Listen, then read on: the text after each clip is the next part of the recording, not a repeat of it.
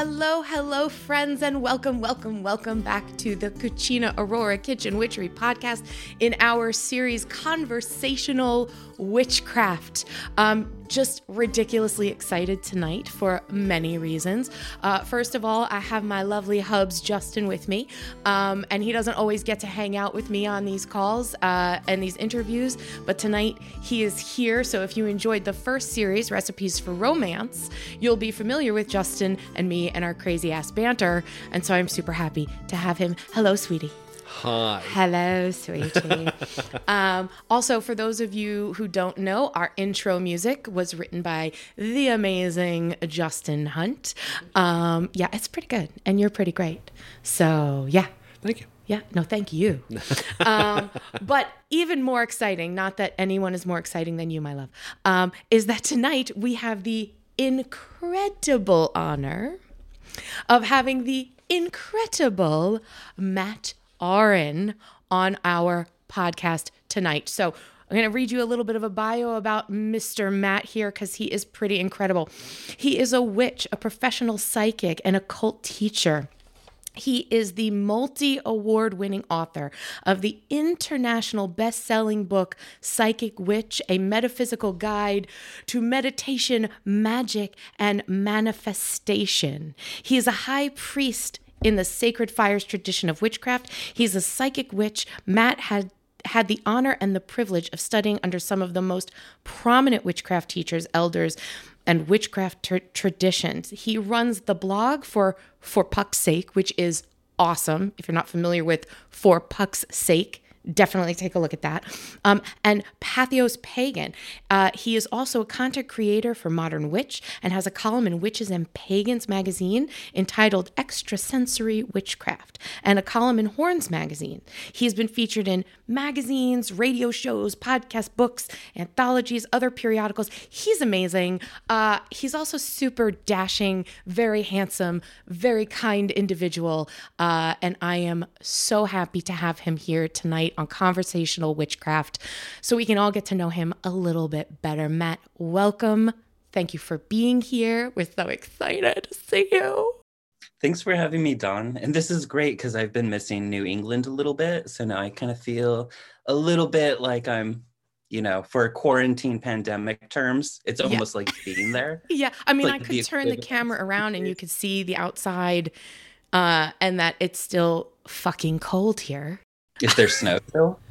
Thank goodness, no. No, I think actually the last of it melted Friday. Yeah. No. So up until very recently, yes. Yeah. Yeah, last week, I think. I don't miss the snow at all. It's New England, so we could get a blizzard in April. We don't count our chickens on that until like the end of May. If we hit Mother's Day without a snowstorm, I'd be thrilled. Now you're out in California now, right? I am, yes. So which are you, northern, south, southern? So kind of like central northern, like Bay Area. Ooh, so not San Francisco, but in that area. Very nice. And how is that different? Like, especially as a witch, like not having the 4 seasons and not seeing that change in Mother Nature. How does that affect you as a person and as a witch? Like, I can't live somewhere where there's no seasons. Like, I couldn't. So I'm naturally from California. Like, I'm a California native. I mean, that sounds weird. Like, I'm not like a native, but I'm from California naturally. So I never adjusted to New England. So it's actually kind of nice to be back. I have not had the opportunity to be outside and in nature much as I want to. Like, I miss the beaches, I miss the redwoods. So I'm excited for when I can do those things, when the world returns back to normal. But yeah, the energy is very, very different in the West Coast versus the East Coast. Yeah. And that's something I knew before even coming back to California. Just the energy of the forests themselves are completely different to me. Yeah. And well, the foliage is different and the water is different. And, everything is, I spent the tiniest bit of time in California a few years ago. What, 3 weeks? 3 weeks? Yeah. Mm-hmm. I did a television show and I was out there for 3 weeks before I got sent home, and I did get sent home. And I was in LA, and it was not the vibe for me. But then 2 years ago, we spent some time in the Pacific Northwest, and that was mind blowing. Like one of my favorite places in the whole world now, like Oregon. One of the favorite places I've ever lived was in Mariposa, which is the first place you're allowed to live in outside of Yosemite, unless you actually work in the park. Then I think like you can live in like a hotel or something. Yeah. But amazing. Like I refer to it as like Mother Earth's cathedral, because that's what it feels like. It just feels like more than any other place I've been to in nature, it just feels sacred. What do you think that is? I don't know. It's just the vibe. Magical place. Yeah. It's everything. So like the biggest thing that I noticed, at least for me, in differences of like the forest energy, is New England has a very like the best I can describe it is it feels very like middle world reaching underworld. Like there's kind of like a very strong like fae energy, for lack of a better word. And it's very like kind of dark and spooky and like, you know, like me and Christopher used to always go on like walks through the forest, and we'd always get lost. And like he's like, it's so weird, like I never get lost, but every time I'm with you I get lost. And to me that like encapsulates the energy of that, whereas like the redwoods, to me it feels very much like middle world reaching upper world. Like it's a very like cathedral is the word that comes to mind, because that's what it feels like energetically. Reaching to the heavens with these giant trees, and there's so much air, and there's mountains and everything. I can see that because everything is and waterfalls. Everything is like majestic and upward. And it's funny because I can definitely see what you're saying about New England, right? Being sort of underworldy, and that the connectivity is, for me anyway, I don't know if you feel the same way about living in New York, because we're originally from New York. So where we're from, there's not a lot of natural nature. And what I mean by that is like everything is sort of like a park, or, you know, it's sectioned off. It's not like just walking into the woods. There's really only a handful of places that are easily accessible to do that, and you don't want to go there. But here in New England, there is that feeling of like that rooting. Very rooting, very grounding, you know. And now that you say that about being on the West Coast, I can totally get what you're saying about that being more of an uplifting, or like almost like for me, I feel like, you know, crown chakra kind of energy here. Do you think do you feel the same way about like the nature here, like being underworldy? Yeah, it definitely feels a little bit darker here, which is great for me. He loves that. I'm trying to remember when we were out in Portland, the vibe I felt there, but that was such a different thing, and I was not concentrating at all. So like, I personally don't really remember what it felt like besides just fun. But here, no, it definitely feels more darker, more, you know, rooting, and, you know, kind of almost introspective. Yeah, definitely shadowy for sure. So do you feel like your magical personal practice changes with that mood, or that vibe, or do you feel like the way you practice, you know, in New England, or the way you practiced by Yosemite, and the way you're practicing now in California, like, are they the same, or how have they changed? Yes and no, but I don't know if location really has anything to do with that. My practice is always kind of evolving, and I like to think it's upgrading. So like what I did in Yosemite like years and years back versus what I did in New England versus what I do now, it's sort of like an evolution. And I don't know if it has so much to do with the land itself. Like I said, I haven't had the opportunity to really like connect with nature, because that's a totally different like magical experience, you know, versus like being in this house. And I'm fortunate because I live with 3 other, you know, witches that are published authors. Yeah, it's like the House of Witches that you live in. There needs to be a reality show about you guys. Everyone says that. Seriously. And I think that it would be kind of like, you know, the Real House Witches of California. Like it would be all you guys, and you'd all be in like fuzzy slippers and robes, drinking wine and casting spells. Like that's just Is that totally off, or is that exactly what happens on a Saturday night? No, I mean, I think Fuzzy Robes, that's more Storm than any of us. But yeah, I mean, like, this whole house is full of altars. We all have our own personal magic that we're doing constantly. And every now and then, like, we'll come together and do something, like, as a group. Yeah. But for the most part, like, we're all sort of our own autonomous wild creatures doing our own magic, which is all different. And that's been an interesting experience too. Just living with people who have different magical practices, even if they're in the same tradition or whatever. Like, it feels almost like each person is like their grand wizard of their own world, right? They're doing their own thing, and it's really interesting to see how when Chaz is casting magic versus when Devin is, versus when Storm is, versus when I am. It's all totally different, like, flavors of energy. I wonder what that's like to actually, like, to be a fly on the wall in that, right? And that you have all these, like, solitary people in each of your rooms casting different spells, and I wonder how the energy from one interacts with energy from the other, and if they ever clash. Or can you feel it coming out? Like, you feel it coming out of Devin's room that you're like, oh, he's doing this again. It's messing with that, you know? Well, I don't know if it's like interfering. Like, I don't think any of our magic interferes with each other that I've noticed. And I think a part of that is just that none of us are sloppy spellcasters. Right. You're like, it needs to stay in this circle right here.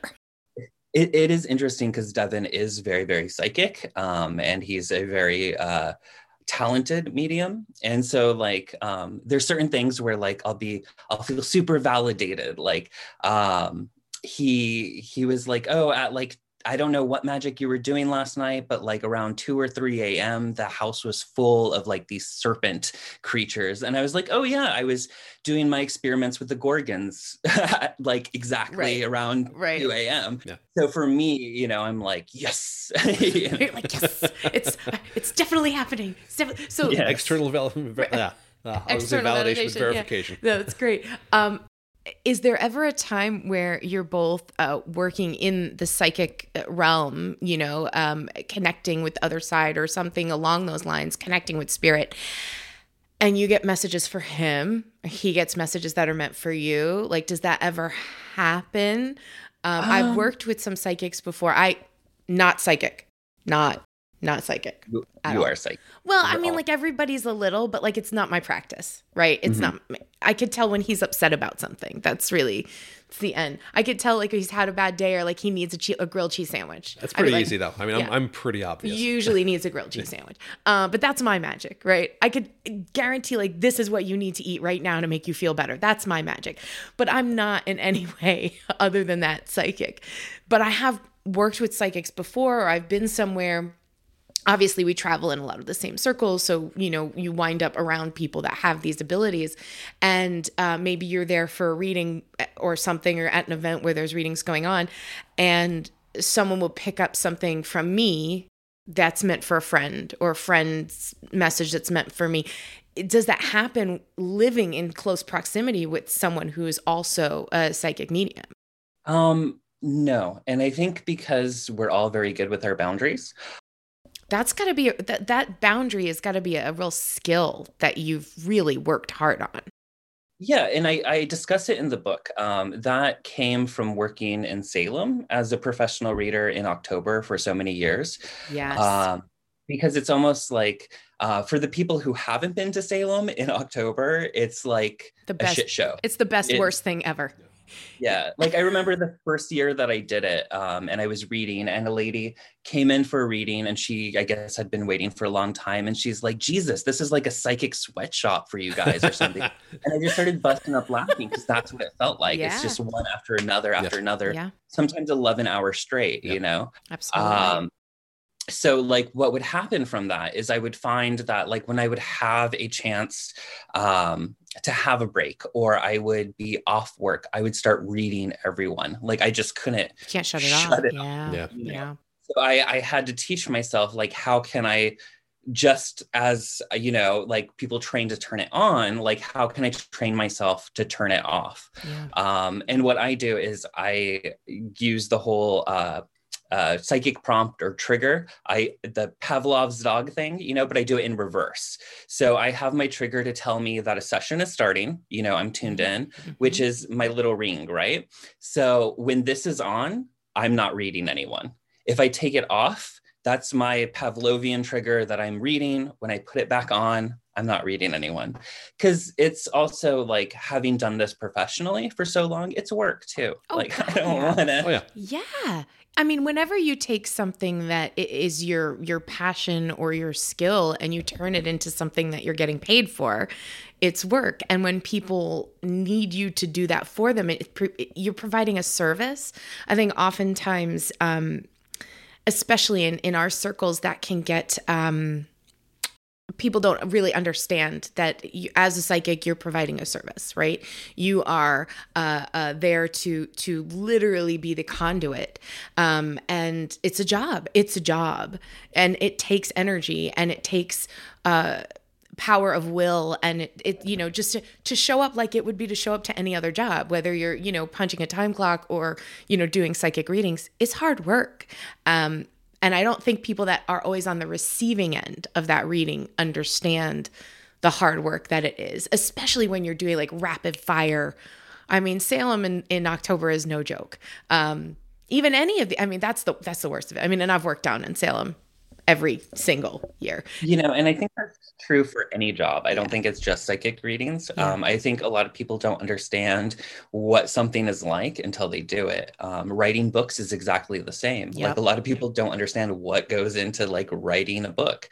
You know, I'm sure it applies to other professions as well. But people don't understand with psychic readings specifically, like how emotionally exhausting it is, you know? Oh, yeah. Because especially you're going into very intimate, personal things with people, you know, and just that alone is taxing. You know, psychiatrists go through the same thing where they get that like emotional fatigue, and they teach themselves to, you know, not be attached to it. Yeah, creating those what's the word I'm looking for? I don't want to say boundaries. Boundaries is important, but shields, right? Creating your shields and making sure like you have these methods for putting them up and taking them down. And again, like you said, in any profession, I think where you're interacting with people, you have to shield yourself from their energy when you don't want to take it in, right? So that must be exceptionally difficult in an environment like in Salem in October. I mean, how many times have we worked down in Salem, and just what I'm doing is out there, you know, selling olive oil and meeting people and, you know, whatever it is that we're doing for Kachina Aurora. And even just that, by the end of the day, you're taking in all of the energy and you're interacting with all of those people. It's a big ass job. So for those of you that can't see, because if you're not looking at this, you're not watching this video, the ring that you mentioned, it looks like it's hematite. Yeah, it's just a simple hematite ring, and it could be anything. Like the whole point is that like I have psychologically established a trigger that tells me psychologically that like I'm not reading, right, or I am reading. Yeah. Right. That must be incredibly, incredibly helpful. And this is all discussed in his amazing book, The Psychic Witch, which at the beginning, before we started recording, I was saying to Matt that I'm a baby podcaster and I'm really new to this. And he said, well, I'm a baby author. And I said, well, sir, you're killing it, because he is killing it with this book. It's selling like freaking crazy. I've got my copy, and I'm not a psychic witch. So this is not a subject matter that I generally study, but it's just so well written and it's so easy to follow. And I think that's something that's important for people that are looking for this kind of information, is that for me, especially the way I write is relatable. You know, I want it to feel like you're having a conversation with me. Sometimes when you get into books like this, they can be really read like stereo instructions, and yours does not, which is refreshing, I think. Was that intentional? That was completely intentional. I wanted a book that was like, you could go into it not knowing anything about witchcraft or psychic ability. Yep. And it starts you off with like the baby steps and then dives into kind of more meatier, more theoretical, more advanced kind of work by the time you get to the end. But my main goal is to teach the person, you know. And I think that to be able to teach something well, you have to be able to explain it in simple terms. And I don't think people understand how difficult that can be, especially when we're so used to like metaphorical jargon and, you know, occult terminology. And one of the best pieces of advice I got while writing the book came from Christopher Penczak, who got it from Raven Grimassi, which was to always explain everything, like never take for granted. Like, so if you're saying a wand, you know, say by a wand, I mean, you know, a magically empowered stick that is symbolic of directing my will. Correct. You know, just don't assume that they know what a wand means when you say it. Yeah. And to explain things as if you're talking to like a 4-year-old, like not to dumb things down, but to make them, like you said, accessible, right? We could sit and we could have these huge conversations and you know, like you said, in occult terminology and all of that, but that may alienate people who are interested. And I feel like, and I'm sure you feel like, and I'm sure you feel like, the pagan path is for everyone, and there's different levels, right? So that's how I feel, is that you can experience this path and you can practice witchcraft to the extent of which you want and you're comfortable. So like you said, you can't take for granted that everybody knows what you're talking about. You know, even as simple as like I'm giving a class on kitchen or food magic and I'm talking about, well, you're putting your energy in this. And then I'm like, okay, wait, by energy, I mean, right? You have to do that. You absolutely must do that. So, and it's always those really simple questions and terms that are the hardest. It's like anytime someone asks me, well, what is a witch?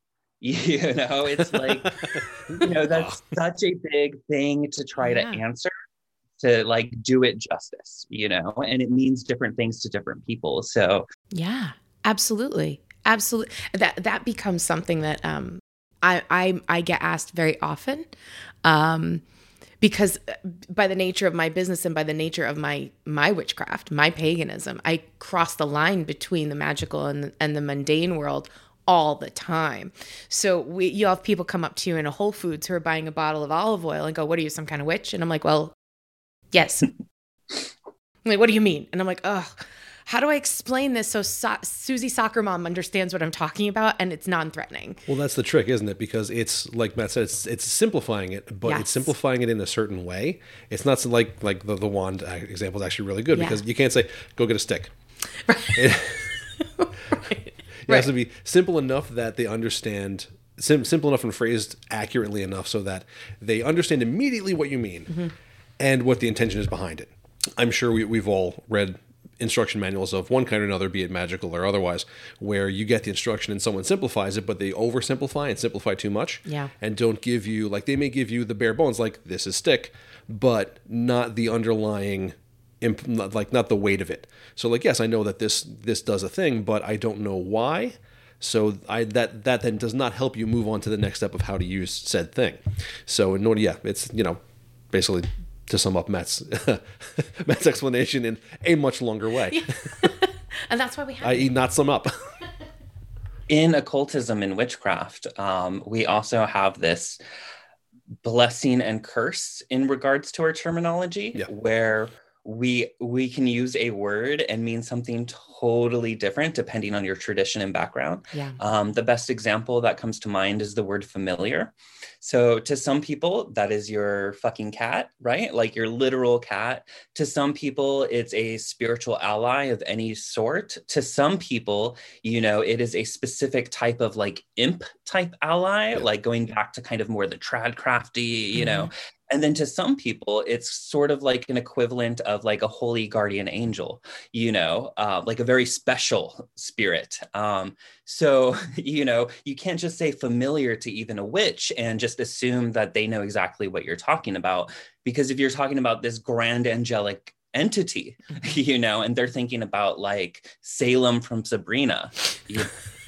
I mean, I'm not gonna say that I feel that way about my cat, but whatever. I'm not gonna say. But I agree with you 100%. I really love that the way that you phrase that, because the truth is, I mean, my opinion is that you can have all of those, right? So you could have all or none or a handful, where you can have your cat that is your familiar as your companion familiar. And then you can have your plant spirit familiar. And then you can have your angelic being that as you said, that special entity that almost like a guardian or someone that's with you, or an energy that's with you all the time. And I feel like there can be, one of the things that I'm working on is basically like food totems. Right. So this food, almost like this thing, this ingredient, this edible ingredient, a tomato, an avocado, something like that is something that is part of you because of the energy that it provides, that you connect with that energy. Right. So I think that word familiar is a perfect example of what you're talking about, how it can mean so many things to different people, or so many different things to one person. Right. And I don't mean that like any one definition is correct or wrong, just that like we can take words for granted, for sure. Even within our own, larger community of witches. Us. Yeah, witches. Okay, so we're going to take a quick break so that we can have a little bit of word from our amazing sponsors. And when we come back, we're going to talk more about Psychic Witch. Okay, so here we go, taking a break, and we'll be back in a couple seconds.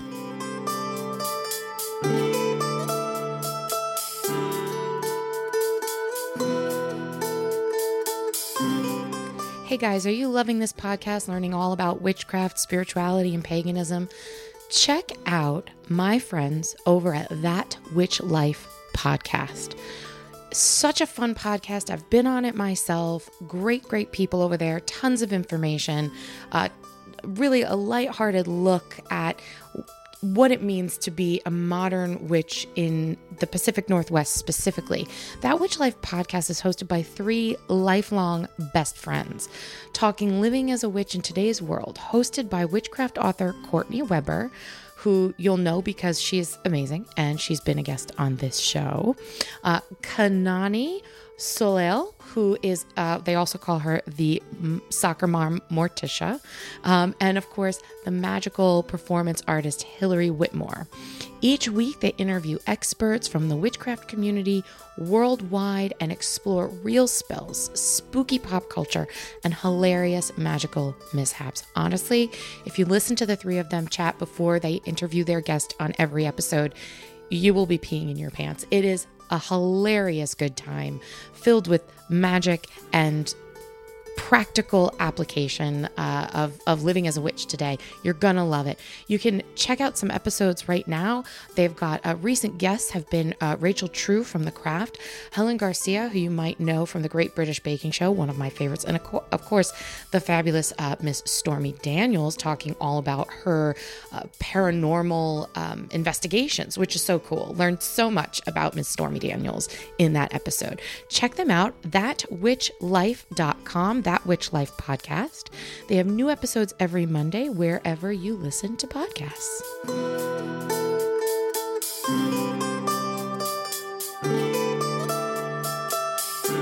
Guys, I have just got to tell you about the Robin's Nest.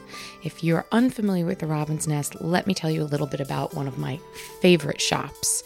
This is a full-service premier metaphysical shop here in New England.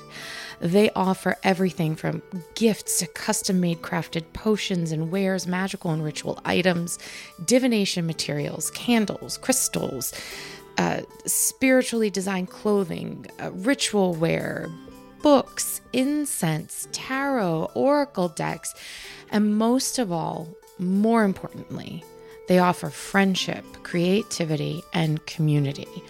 This shop is owned by one of my favorite people in the world, Robbie Packard, and she is a high priestess. She is helping foster a thriving pagan community with kindness and compassion.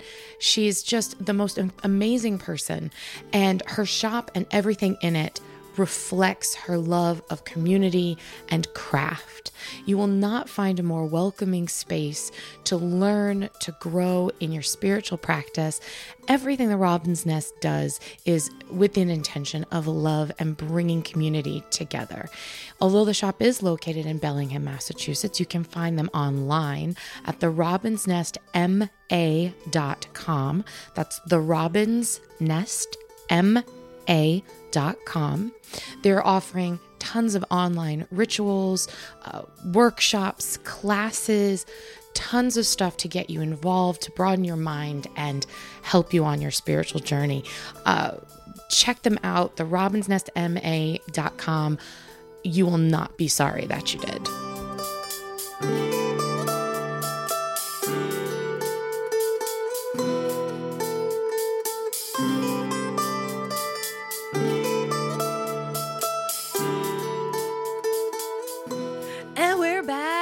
I'm sorry, I couldn't help myself. We are back. You pulled that out of my mind. Did I? Yeah. I just pulled it out. We are back on the Cucina Aurora Kitchen Witchery podcast with conversational witchcraft with the fabulous Matt Oren, the author of Psychic Witch. Okay, so Matt, why this book, right? So this is your first book, and obviously, as we talked about, it's awesome. It's doing great. It's being printed in like a bazillion different languages. It's selling like crazy. And like even just holding it in your hand, like hold that. It just feels wonderful. Doesn't it feel good? I don't know. I know you have a thing about owls, so we could get into that later. But why your first book, Psychic Witch? Why? Well, I think it's the book that needed to be written. So in my introduction, my dedication, I dedicate it to 4 different people that I feel were very important figures on my path. Mm-hmm. And one of them was Christopher Penczak. Mm-hmm. And in that the part, wonderful, amazing Christopher Penczak. Yeah. Let's just in that part, I'm like, this book is sort of my love letter to the Inner Temple of Witchcraft, which just recently came out with its 10-year anniversary or 20-year anniversary. 20-year reprinting. It's beautiful. Yeah. Gorgeous, yeah. So, in a lot of ways, it's the work that I learned from him, along with the work that I've learned from other places and the stuff that I developed. Because I find with a lot of witchcraft books, not so much the Inner Temple, not so much Power of the Witch, stuff of that very small niche within witchcraft, there isn't an emphasis on energy work. There isn't an emphasis on, working on those psychic abilities before you touch magic, So I have found a lot of people, especially beginners, the younger beginners that are starting, are like getting caught up on the tools and getting caught up on like going through the motions or just saying the words and not understanding that just like we were talking about with a wand, right? Like if you go out and get a stick, like it's a stick, right. There's something you do to the stick that makes it a wand. So the whole focus is on energy work, because in my opinion, psychic ability and witchcraft or magic, I go with magic for that because it's more generic and broad outside of the path of witchcraft. They're 2 sides of one coin, and a lot of people don't realize that. So like if magic is like casting and manipulating energy, then psychic ability is perceiving that energetic information instead of sending it out. And everyone is psychic. And, a lot of people say that they aren't psychic, like Dawn, but then they come back from the commercial break and Brian being like, oh, you just pulled that from my head, Right. Part of it is just allowing yourself to be psychic. I think a lot of people have sort of a grand idea of what being psychic entails.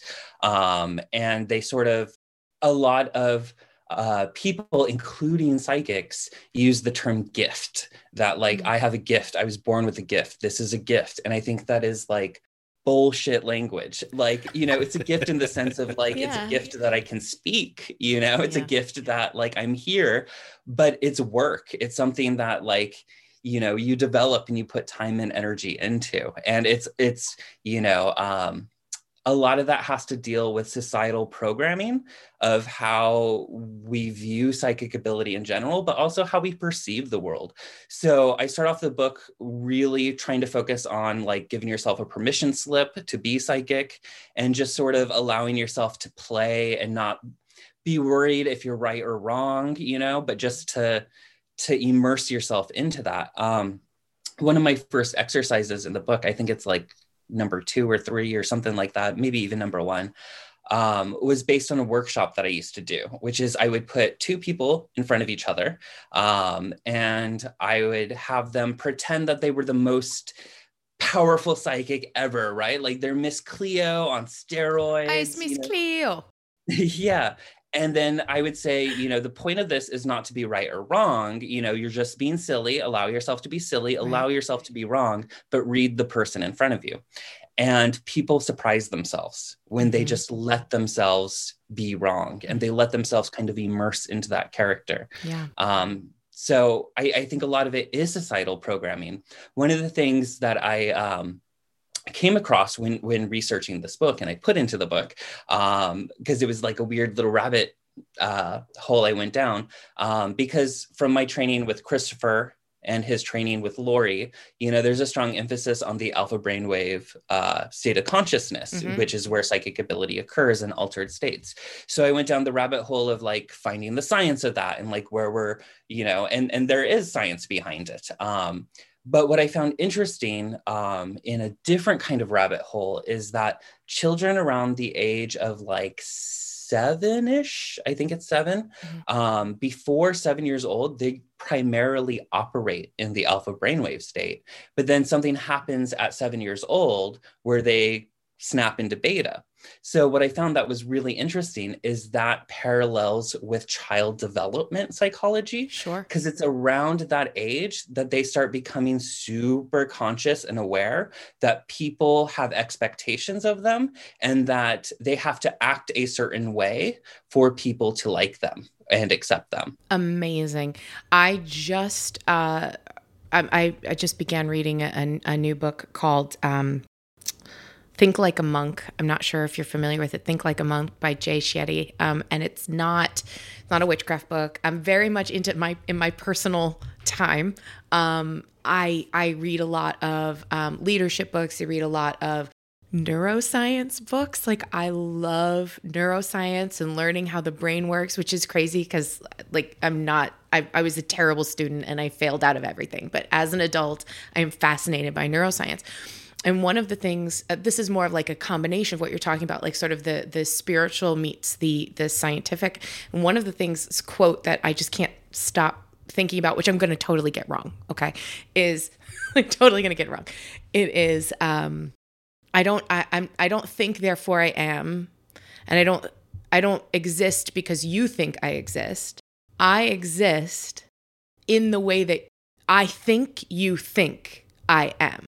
Right? So I exist in the way that I think you think I am. So this is what you're talking about, is that at 7 or 8 years old, we start realizing that other people think we're supposed to be a certain way. And so that we live our entire lives, whether it's our appearance or our jobs or our relationships or the choices of the cars that we drive, whatever it is, with the veil of expectation that we are supposed to be this way, do that thing, have this thing, what is success, what is accomplishment.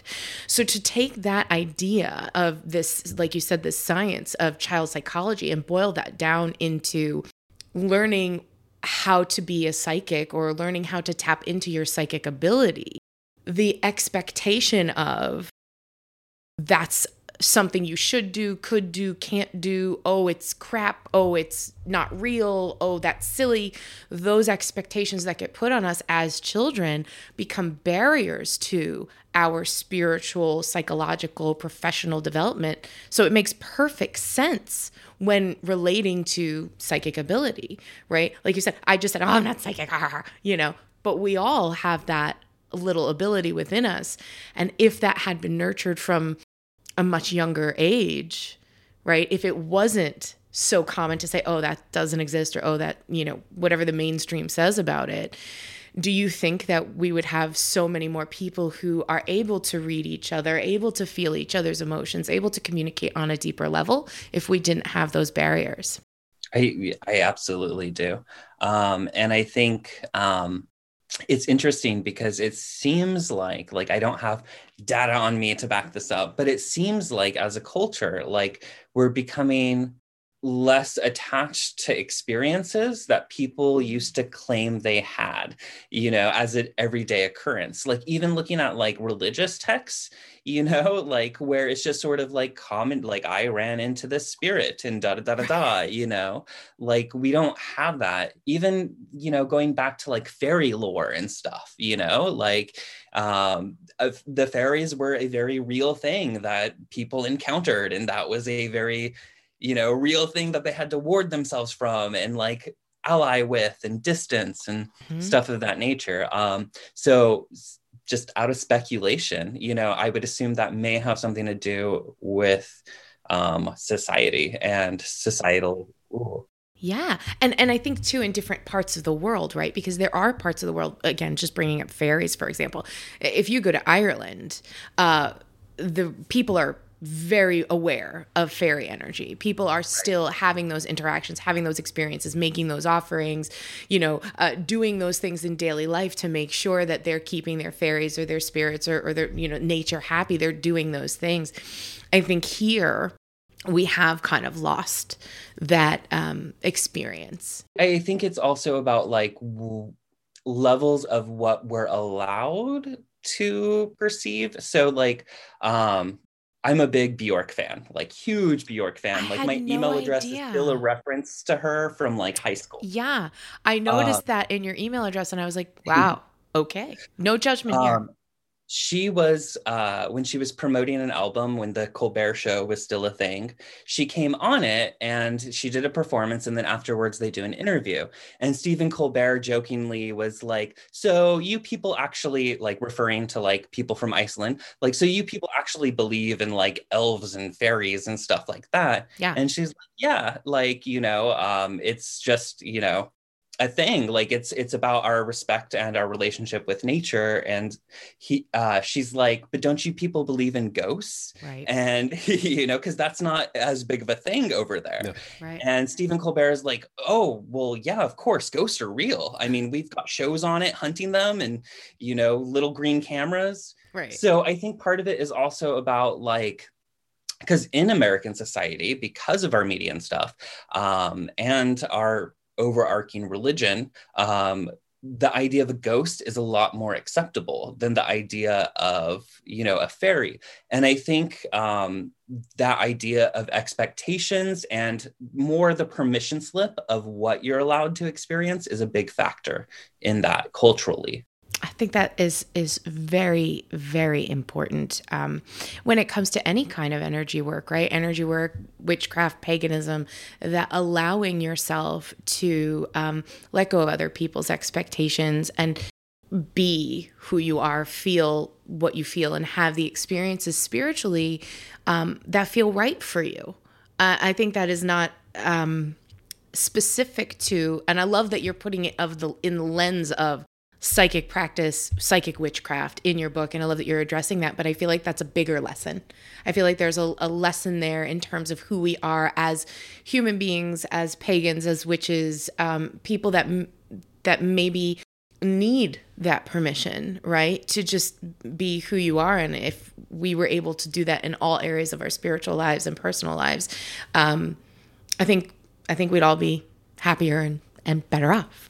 I mean, so it's like life lessons you're teaching here, Matt. Life lessons. Well, and that's why, in that exercise, I put such a strong emphasis on like, don't worry about being right. Don't worry about being wrong, because that expectation that clicks in that whole, society inner kind of getting in your own way. Yeah. And that's something I actually picked up from Laurie Cabot's training with Laurie Cabot. Because when she does the health scans in W1, you have to do that to pass. Like you have to successfully do a health scan and everyone does it. And I know that was for Christopher, that was his big aha moment with witchcraft, But with that, she has the rule that the person being read cannot say no. They cannot say the word no, because, as soon as you say no, the person just shuts down. And one of the big lessons I learned from reading Enchanted and reading next to Lori, and, I kind of got to like pick up on some of her stuff, and I could come and ask her questions, specifically about her readings. And one of the things I got is because a lot of times, like, you'll read someone and they'll be like, oh, no. And like Lori is Lori. And she's been doing this since like forever, right? The beginning so of time. She will straight up tell them like, no, you're wrong. Right. Like, I'm right. Right. You're coming to me because I know things that you don't. Mm-hmm. And the perfect illustration of that, I don't think I put it in my book, but my real big aha moment of really trusting myself was I had a lady come in and she wanted to know about her son. And normally I'm very like, I don't read, other people that are adults, but like something was telling me just do it, so I listened to that. And I'm doing the reading and, I'm picking up that there's strong addiction, right? And my eyes keep going to like all the swords, and it starts doing that kind of more scrying thing, as opposed to like being like 6 of swords means this. But like all the swords started looking like needles to me, and my arms started getting really, really tired and weird feeling, right? Wow. And I was getting tired. And so I'm kind of like dancing around it, as you do, just to make sure if they can handle it. And I was like, I feel like there may be a heroin addiction here connected to needles. And she's like, no. Absolutely not. Like, he is petrified of needles. He would never do any needles, Like, she ended up being so upset with me that she went and she got a refund, because she threw a fit and then left. And like, okay, well, whatever, like, can't win them all. Right. And I told her, I was like, well, just put it in your pocket. Like, if it doesn't make sense now, just kind of hold on to it. Right. I could be wrong. I'm not God. The next year she came in and she's like, do you remember me? And I'm like, I don't remember you. Sorry. You're like one of 600. That I saw in one day, right? Like, 600 people a day. I don't remember your face. Yeah. She reminded me of the reading. And she said when she got home, because her son was living with her, she went into his room and started going through his drawers, and she found the needles and the heroin, and she was able to get him into rehab right away. Wow. So she was like, I will listen to you. I've told all my friends to come to you, but there's this lesson of like, if someone says, no, you're wrong, that's completely inaccurate. For a lot of people, the average person that isn't, trusting their ability, that'll shut them down. They'll start doubting themselves, and it just cuts them off completely. Because in my experience, the biggest obstacle is ourselves. For sure. And that's why there's such an emphasis on meditation in my book, and such an emphasis of getting to know how your mind works, so you can figure out, what is fantasy and what is something that you're genuinely receiving, and just being able to trust yourself. It's so important. As I said before, psychic witchcraft, psychic readings, things like that are never things that I've studied. They're never things that I've thought I want to go down this path and explore this more. However, I'm going to tell you my story, and I don't know if anybody even knows this story. I think you know it, but I don't think I've told the story to anybody else. So I told you earlier, Justin and I are originally from New York, and when we moved up to New England, Justin was still living in New York. Mm-hmm. Okay, so he was down there. Because I got a job, he didn't get a job. So for like 2 months? Yeah, it was 2 months. About 2 months? Yeah. We were not together. I was living in Massachusetts by myself, no friends. This was before I met Christopher, before I really was a member of the temple. I had met people at some events, but I wasn't friends with anybody. I didn't have a GPS. This is like 10 years ago, 12 years ago. So I knew how to get to like my job and the grocery store, and that was all I knew how to do. And there was a local shop that I happened upon, and I was dying to meet friends and find like-minded people. And they had a psychic development class, and it was on a night that I was free, and I'm like, what the hell? All right, it's $20. I'm going to go and maybe meet some nice people, and that's it. I didn't really think anything of it. And I went to this class, and I got into this super deep meditative state. I tend to meditate deep and hard quickly. So like when I go down into meditation, I'm there, it doesn't take me a long time to get there. And I went down into this meditation and I got super deep into it. And then it was just a group of people, right? So the instructor brought us out of the meditation into this, trance state, and then just basically was like, just read the room, feel what you feel, right? And with no expectation whatsoever, I had this vision of a woman who was wearing like an apron, and she was walking out of a barn and she was feeding chickens. And I kept seeing her like feeding chickens, and she looked just like this other woman that was in the class. And I'm like, this is so weird. So, I was the new person, and they go around at the end and they're like, did anybody see you want to share? Do you want to say? And I'm just sitting there. I'm like, I don't want to say anything. This means, what could this lady's feeding chickens? I don't know. And, so the instructor looks at me, she's like, you have something to say. You saw something, didn't you? I was like, no, I don't know what you're talking about. And eventually I told her what I saw, and this woman in the class starts hysterical crying. She's like, that's my mother. She's like, that's my mother. We looked exactly alike. She passed away 6 months ago. She lived on a farm, and every morning her and I would go outside and feed the chickens, and the apron that you described was her wearing this apron. And I was like, oh my effing God.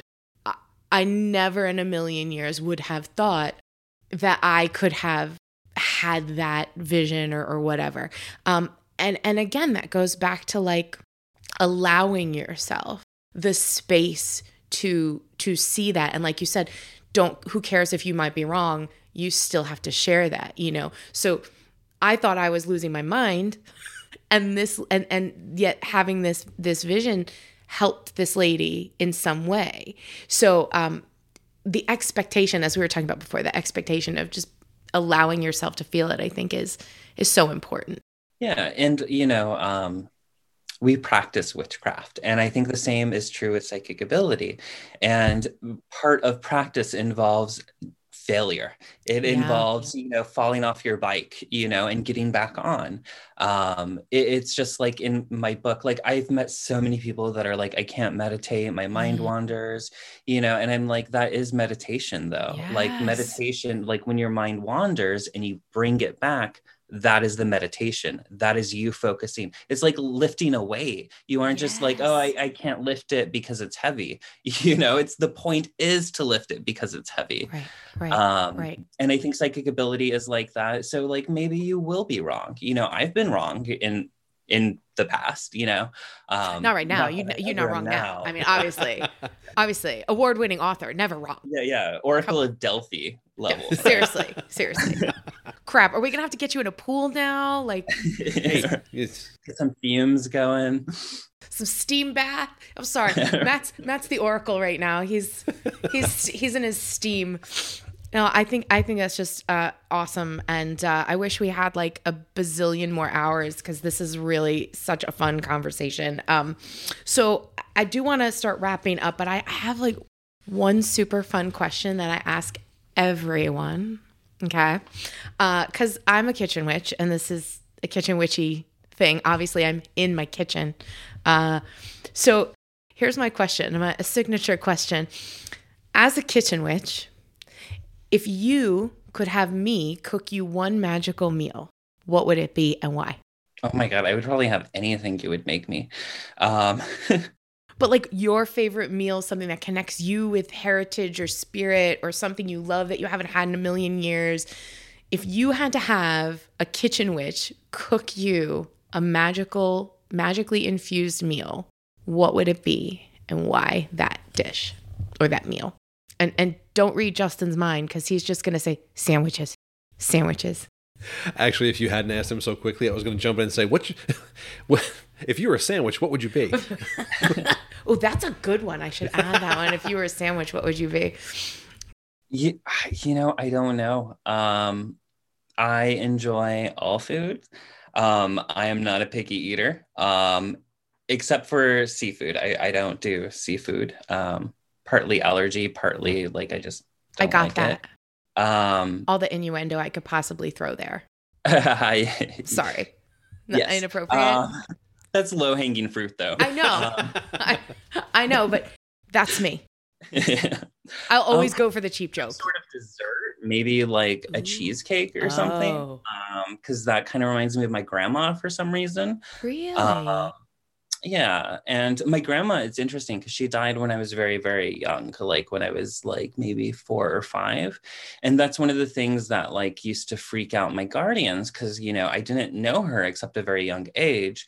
But then I would start describing things of her life or like interaction she had with other people. And it would kind of like, you know, like we need to get this kid to church. You know? Yeah, that's going to help. So cheesecake, like a New York style, Italian style cheesecake with fruit, cheesecake with a crust on, like what? Oh my God. I know. Now I'm making you think about, and now my mouth is watering. Now you want cheesecake. Now I want cheesecake. Any of it. I mean, like I've had your olive oil.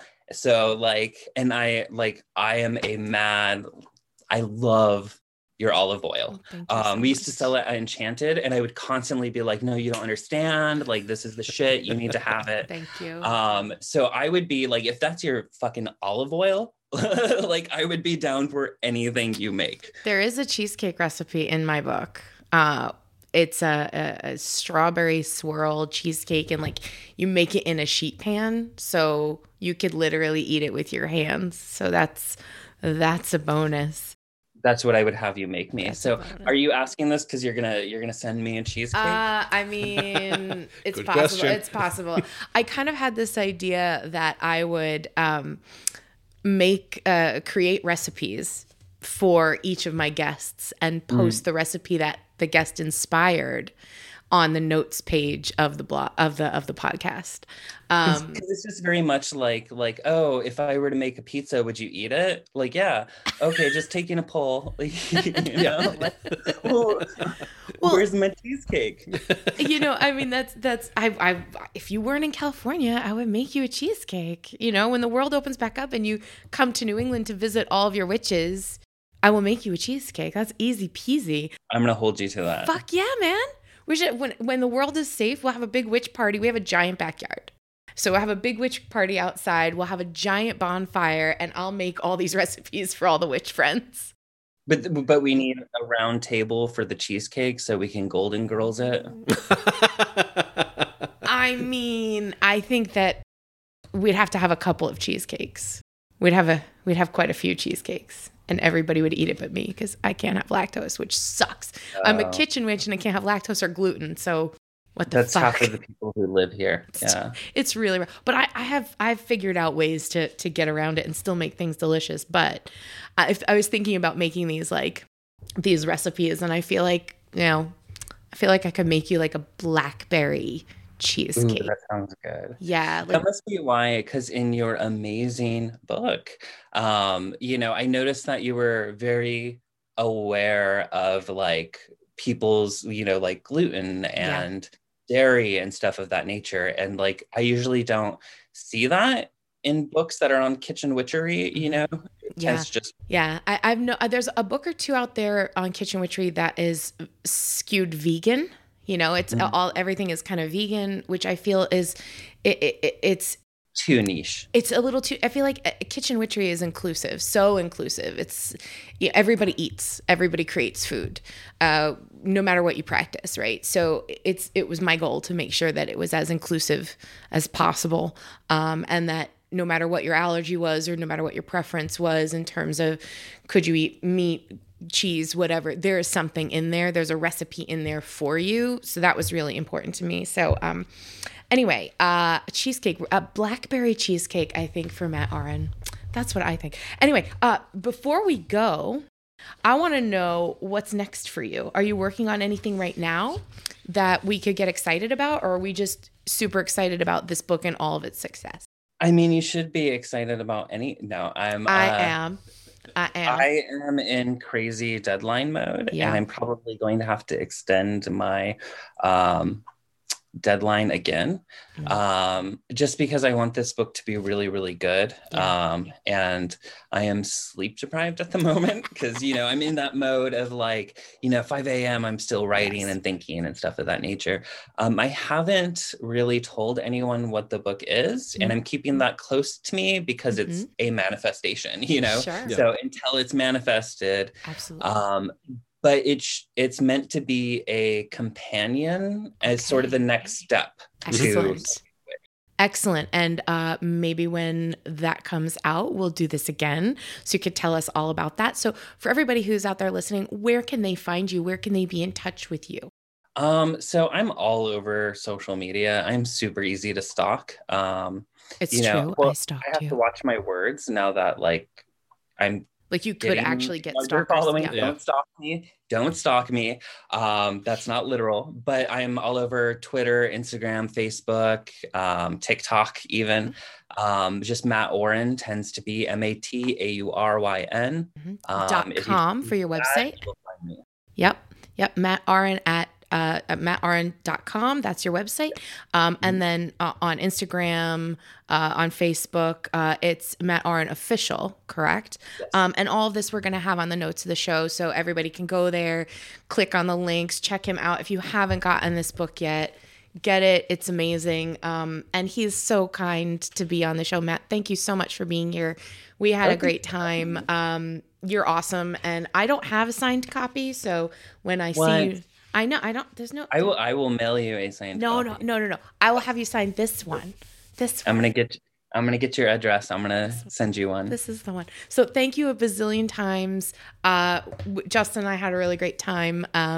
So thanks for being here. And guys, thanks for joining us on Kachina Aurora Kitchen Witchery podcast for Conversational Witchcraft. What a great time, Matt Auryn. Thanks for being here, Justin. Thanks for hanging out. Yeah, sure. Yeah, this is a good time. Thank you so much, everybody. Have a wonderful night. And until next time, I leave you with many blessings and so much gratitude.